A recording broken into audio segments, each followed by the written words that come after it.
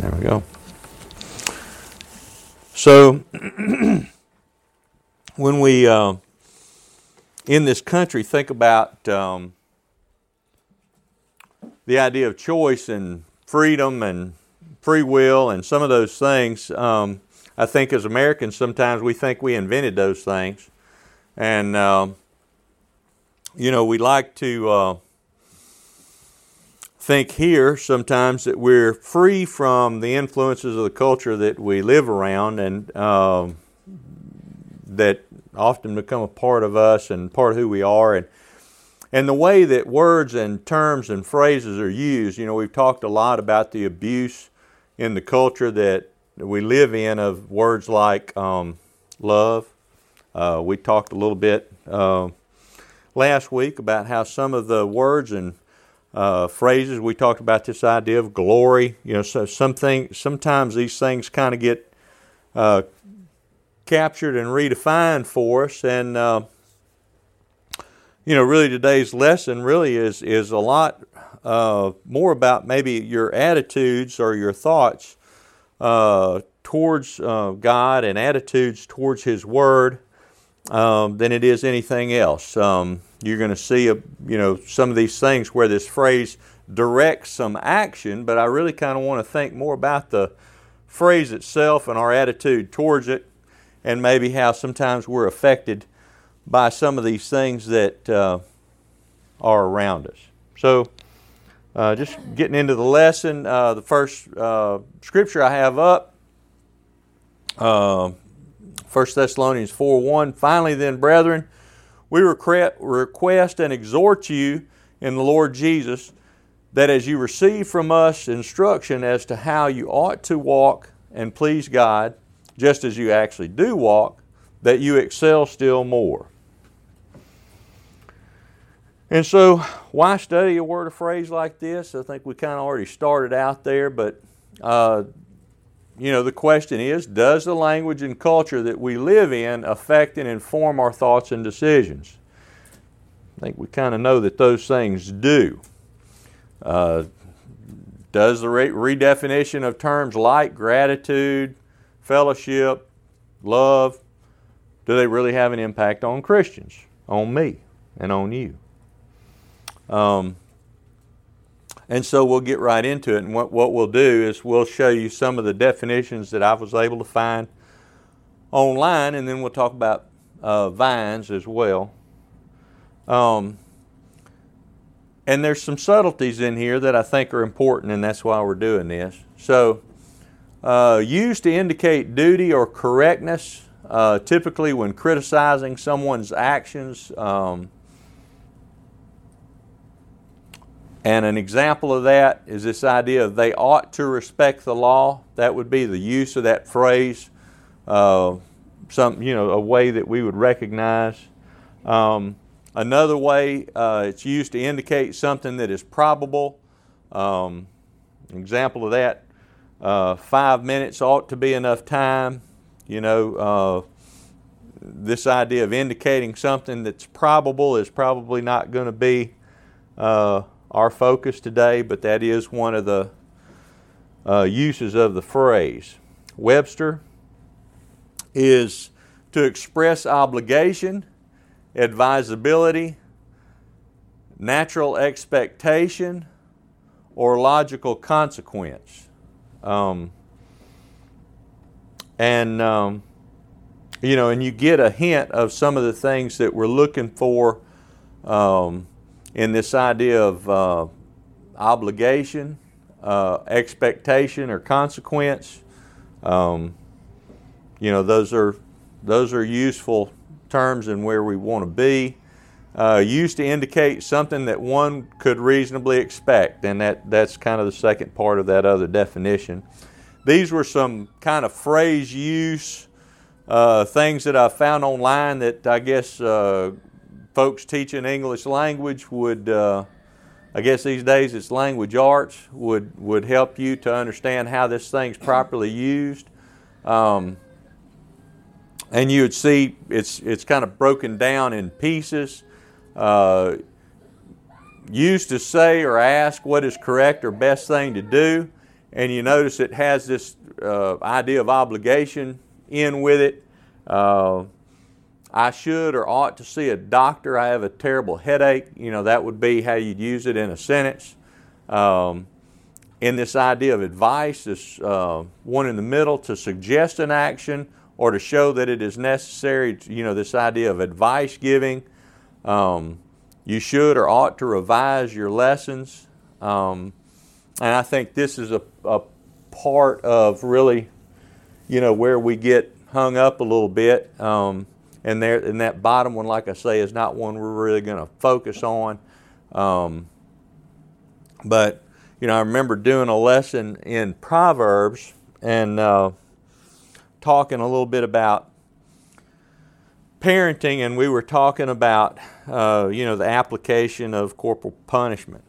And after the class was over, had a young lady come up and say, well, I think maybe I misunderstood what you said. And of course, y'all know me pretty good. Probably wasn't the case, you know.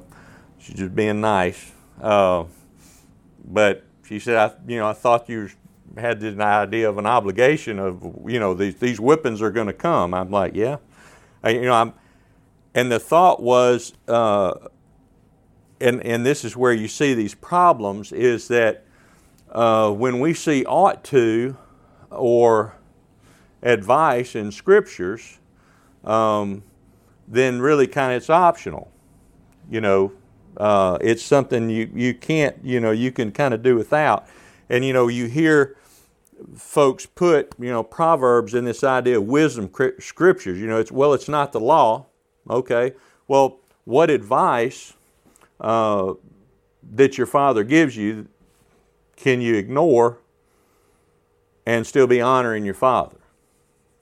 You know, so if you're going to say that's wisdom scriptures, or you know, that's God's advice to us, or these are some ought to ideas that are optional, you know, that's kind of introducing, I guess, where we want to go with these thoughts. This idea of advisability.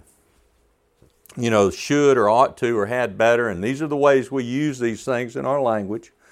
You should study harder. You ought to study harder. You should obey the speed limit. Drivers ought to obey the speed limit.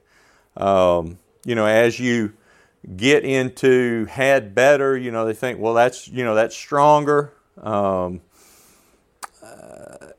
you see that it says their meaning ranges in strength from a suggestion to a statement about responsibility of duty. So, you know, we're starting to touch, when we get to had better, this idea of there might even be a hint of responsibility or duty mixed in.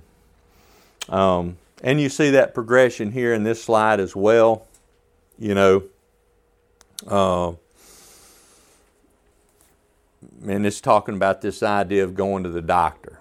You know, and there's an example on the bottom of the negative of the phrase, but, you know, I think we all understand pretty much how we're using this in our language. You begin to see, I think, in this portion of this chart, I'm going to grab I don't know, y'all may not can see that good from the back, but basically what this thing does is it breaks it back. You know, this idea of asking or giving advice is back over here.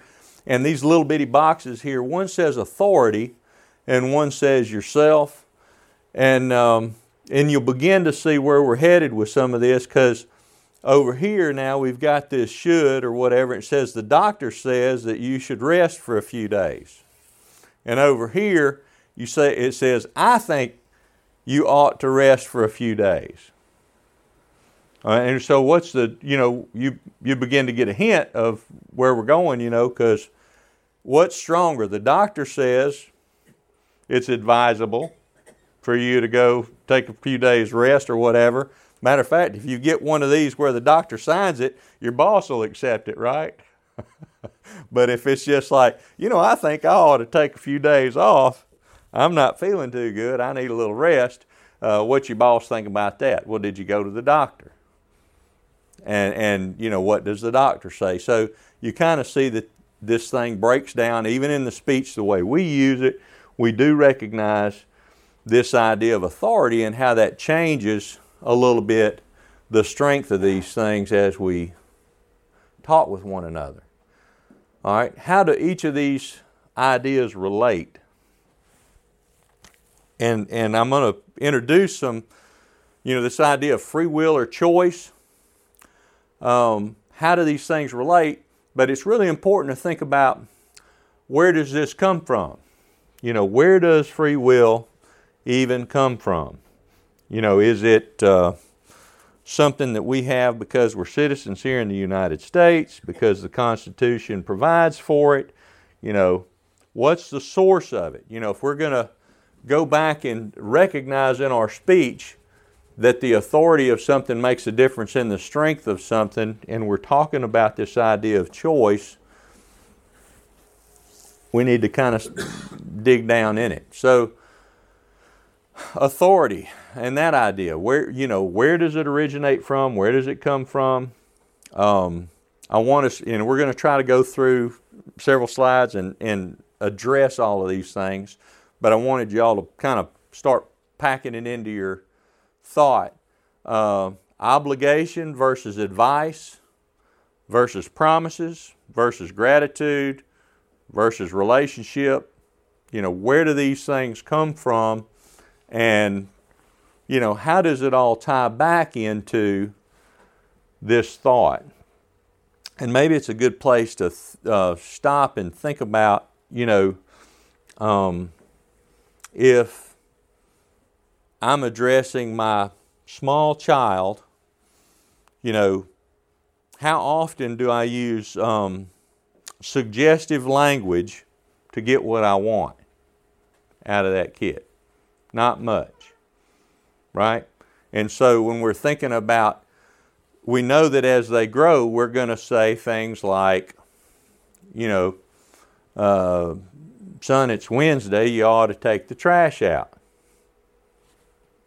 Now, when he's this big, well, if he can take the trash out, hey, take the trash out. But as you mature, the way that the language is used changes a little bit.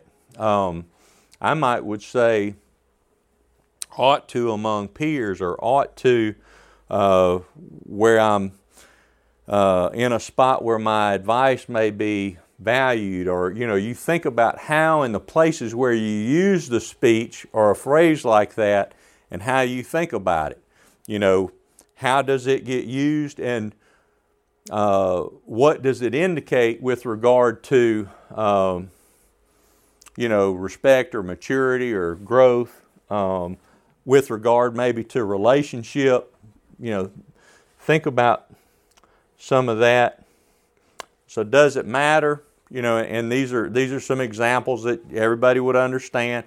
A shoe salesman says to you, you ought to buy a really nice pair of shoes. How strong is that? Kind of like a car salesman buddy, you're saying, hey, you ought to buy a new car, right? It's, it doesn't play the same. Your boss says, you ought to buy a really nice pair of shoes. It's a little different, isn't it?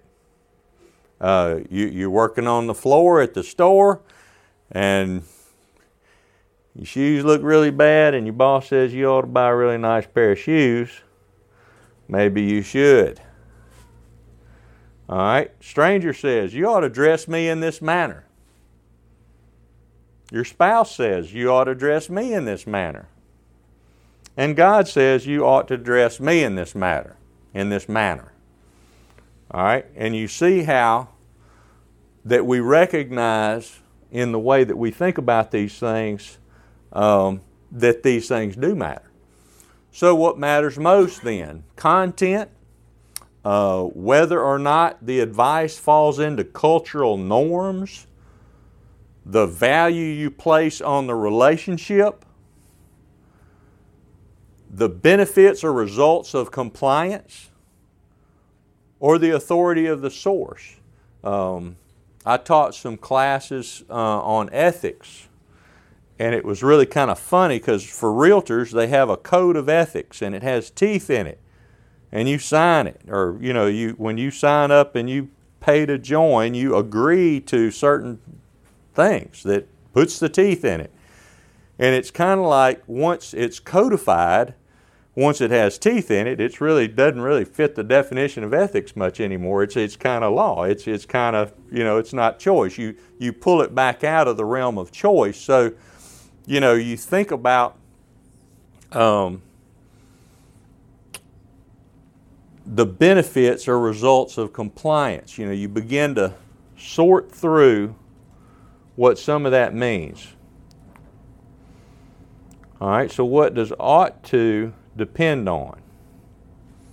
Purpose, objectives, goals, and think about how those things relate back to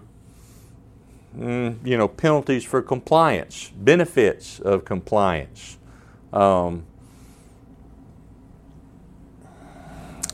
Is my purpose lined up with the source of the ought to? Are my purposes aligned? When you start thinking about if the purpose that we share with the Lord is our salvation, that was a purpose, that was a goal, that was something that He set forth for Himself. It's something that if we adopt, right, we're in line in purpose. So what does that do with this kind of ought to statement? The giver or the receiver of the ought to. How much depends on who the parties are. Definitions of good and bad, and who defines these things. Who when this advice is being given, isn't it usually given in the context of a choice? There's the good and there's the bad, right? And who defines the things inside the choice, right? So we're talking about this idea of free will. When we're talking about ought to, it suggests or implies the choice, right? And so, who defines the good and the bad in the choice? And is that important? Who does the defining? Is it me? See? Promises, obligations, debt, will. How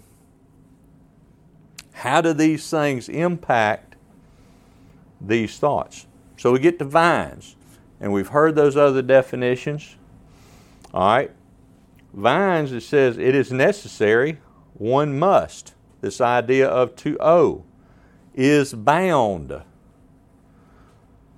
Of necessity as to what is required that something may be brought about. Other translated words from that base. I'm not going to try to define that or pronounce that. Other translated words would be must, behoove, owe, should, need, bound, debt, due, and duty. And think about how culturally we think about this term, right? So we find ought to in scriptures as applied to us, and we think in terms of ought to culturally as we think about it among ourselves, and we lose some of this right here, don't we? Some of those ideas. But you see in the vines that's the way that thing's being translated otherwise. So let's look at it in scriptures. 1 Kings 2:9, now therefore, do not let him go unpunished, for you are a wise man, and you will know what you ought to do to him, and you will bring his gray hair down to Sheol with blood. Now we know this is David at the end of his life giving advice, right, to Solomon. So how important is content here? Relationship here. All right, so what's the relationship? It's father to son, but what's the content? It's this idea of justice, right? All right, but it's father to son, but it's also king to successor. So, is this a suggestion? Is Solomon really expected here to be obedient or to exercise his own judgment? And we think about who thinks that David had confidence in the wisdom of Solomon. Who thinks that it's a sign of growth or an acknowledgement of some maturity when a father gives an ought to a son when really it's probably expected? You see how that language implies something? All right, this is an interesting case, and because of time, I don't want to get all over Andrew's next hour. This is the parable of the talents, and you can turn there if you'd like, but I'm picking on one verse. I'm going to say that y'all know about the 5, the 2, and the 1 talent man. I'm looking at my crowd, I'm pretty sure that you know. So Matthew 25:27, in this story, we're just picking this verse out. Then you ought to have put my money in the bank, and on my arrival I would have received my money back with interest. Well, ought to. Well, then we're done with this then, right? Shoulda, but it was optional, right? So this is going to be the end of the story, right? There are no consequences for an ought to. But we know better than that, right?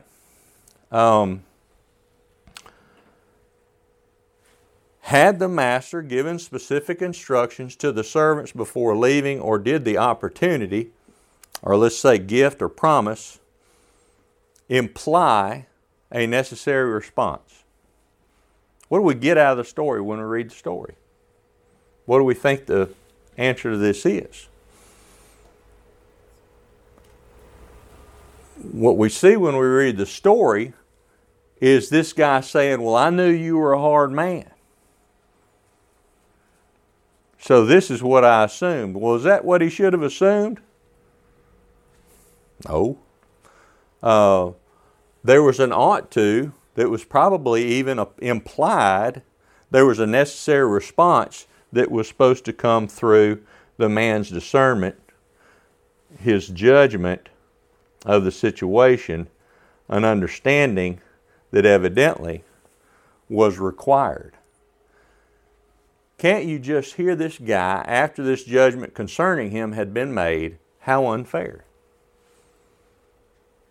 He didn't tell me what I was supposed to do, and now I'm being punished. Does that sound like any of us from time to time? Well, I didn't have all the information. Or that wasn't specific enough. And who would say something like that in a father-child relationship? An immature child or a mature child? Right? And how different are we today? What do the weightier matters of the law require? Justice, mercy, faithfulness?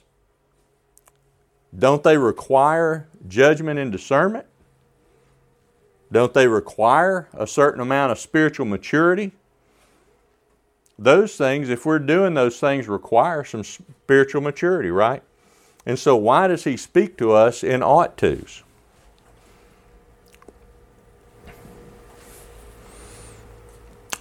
Oh, so you're leaving it up to me. That's the thought that I think we're shooting for eliminating, a little bit. Trying to get rid of that thought, because I know when my dad, I can remember a specific instance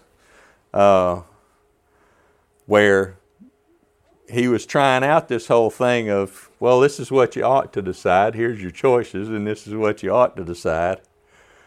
I evidently didn't choose wisely, and he corrected it ahead of time, and, he plugged me in it.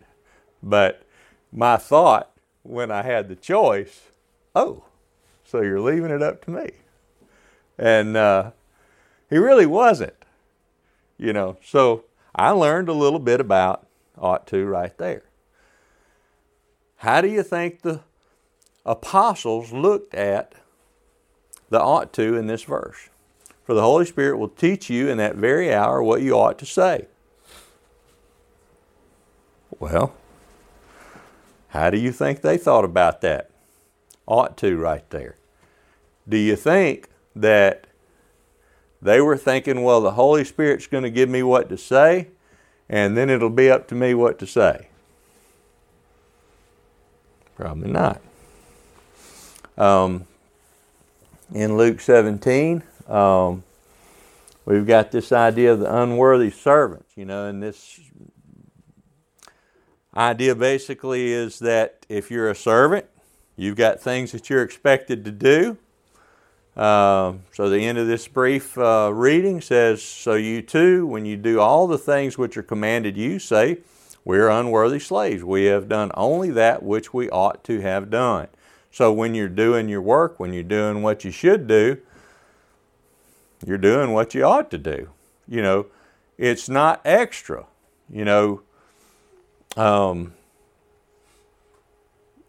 Had my dad said you ought to do this, and I chose to do this, or whatever it was that I was choosing to do, right or wrong. Let's say I chose right. Should I be super duper proud of myself? I'm super son, right? I'm extra. I'm way out here above. Or did I just do what I was supposed to do? And that's, I think, the story that's being said there. When you do what you ought to do, you did what you were supposed to do. And that's it. So what's in the question here? Is it some thought, some idea of entitlement? When I've met my obligation, when the work is done, when is my work in the kingdom done here? When am I done? When have I met my obligation?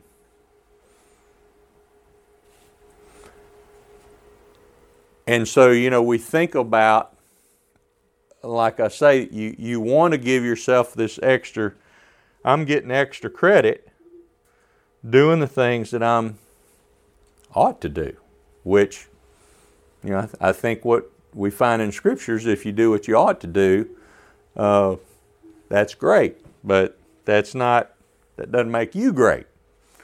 And at that point, you're not entitled to special treatment. You're doing what we're all supposed to do. So what's my problem here? When do I get to exercise the supposed free will that I've been given? When do I get to exercise this free will that I've been given?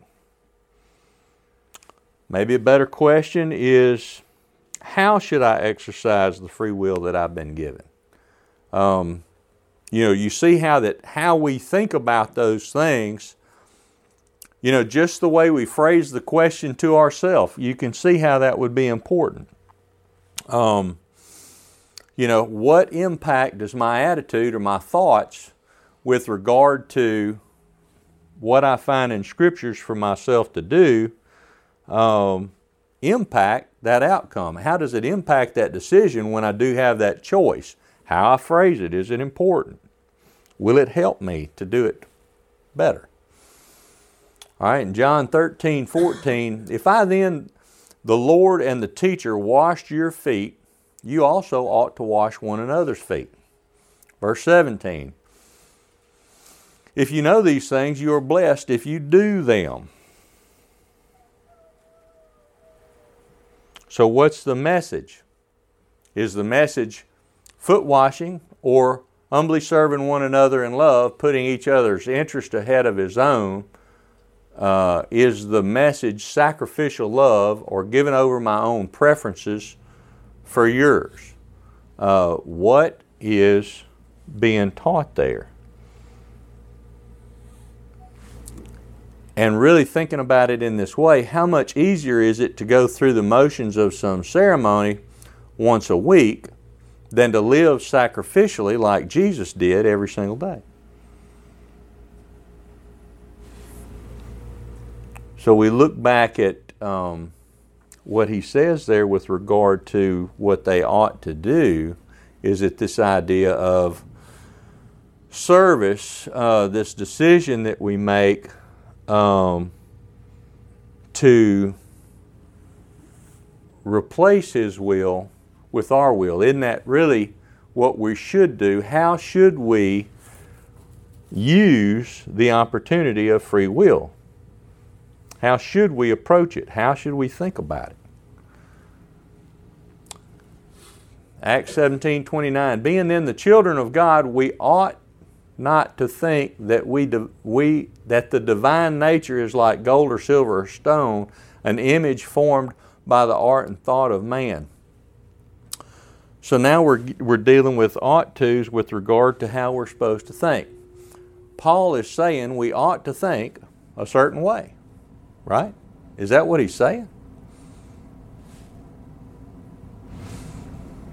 Romans 12:3, for through the grace given to me, I say to everyone among you not to think more highly of himself than he ought to think, but to think so as to have sound judgment, as God has allotted to each a measure of faith.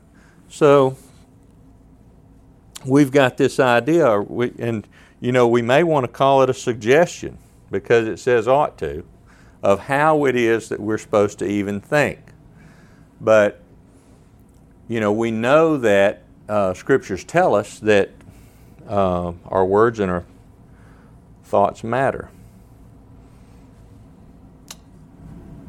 Now we who are strong ought to bear the weaknesses of those without strength and not just please ourselves.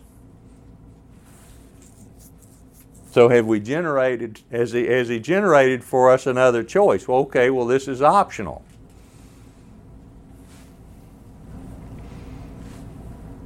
So Paul says my own interests ought to be put back.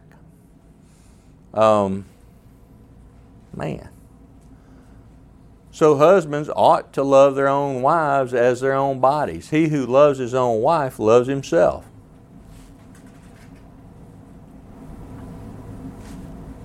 And since it just says ought to, is this really optional?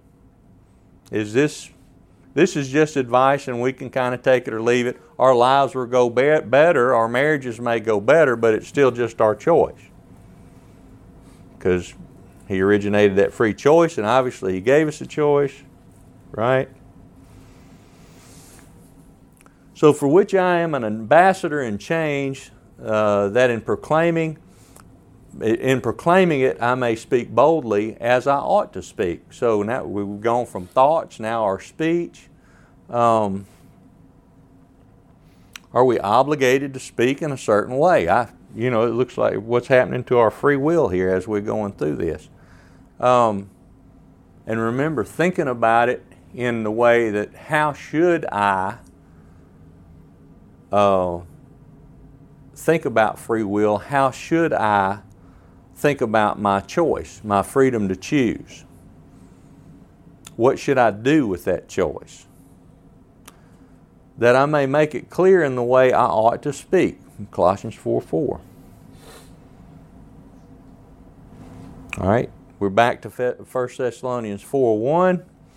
Says, finally then, brethren, we request and exhort you in the Lord Jesus, that as you receive from us instructions as how you ought to walk and please God, just as you actually do walk, that you excel still the more. So this is what you think, what you say, and what you do, all has this ought to stuff attached to it.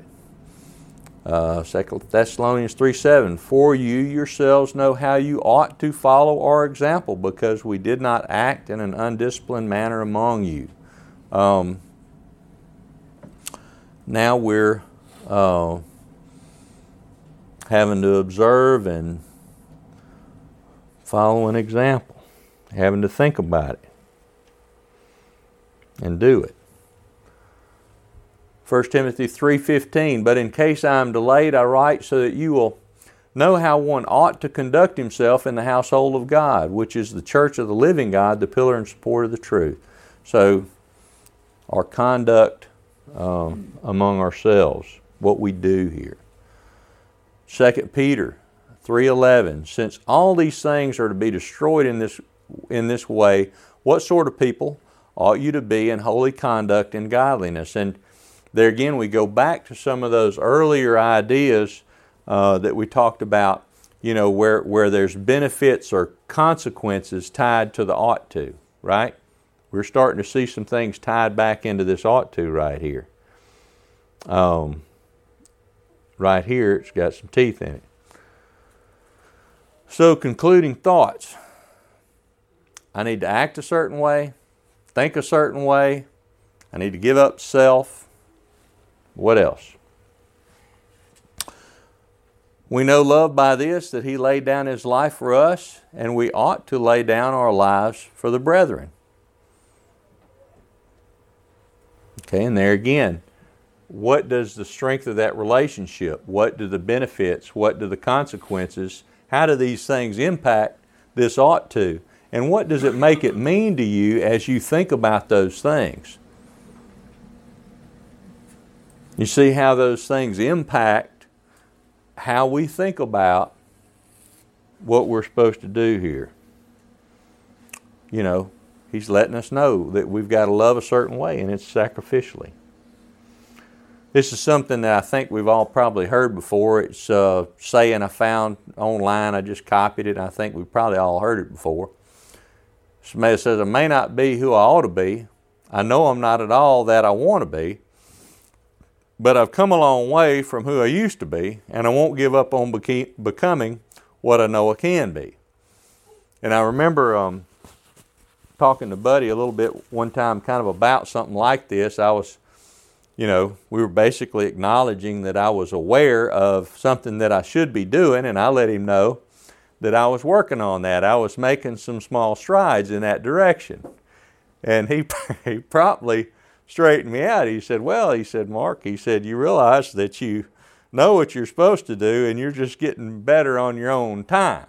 In other words, you're basically telling God that you're going to comply when you get good and ready. And, I went from feeling pretty good about myself to getting kind of probably about where I needed to be, which is about right here.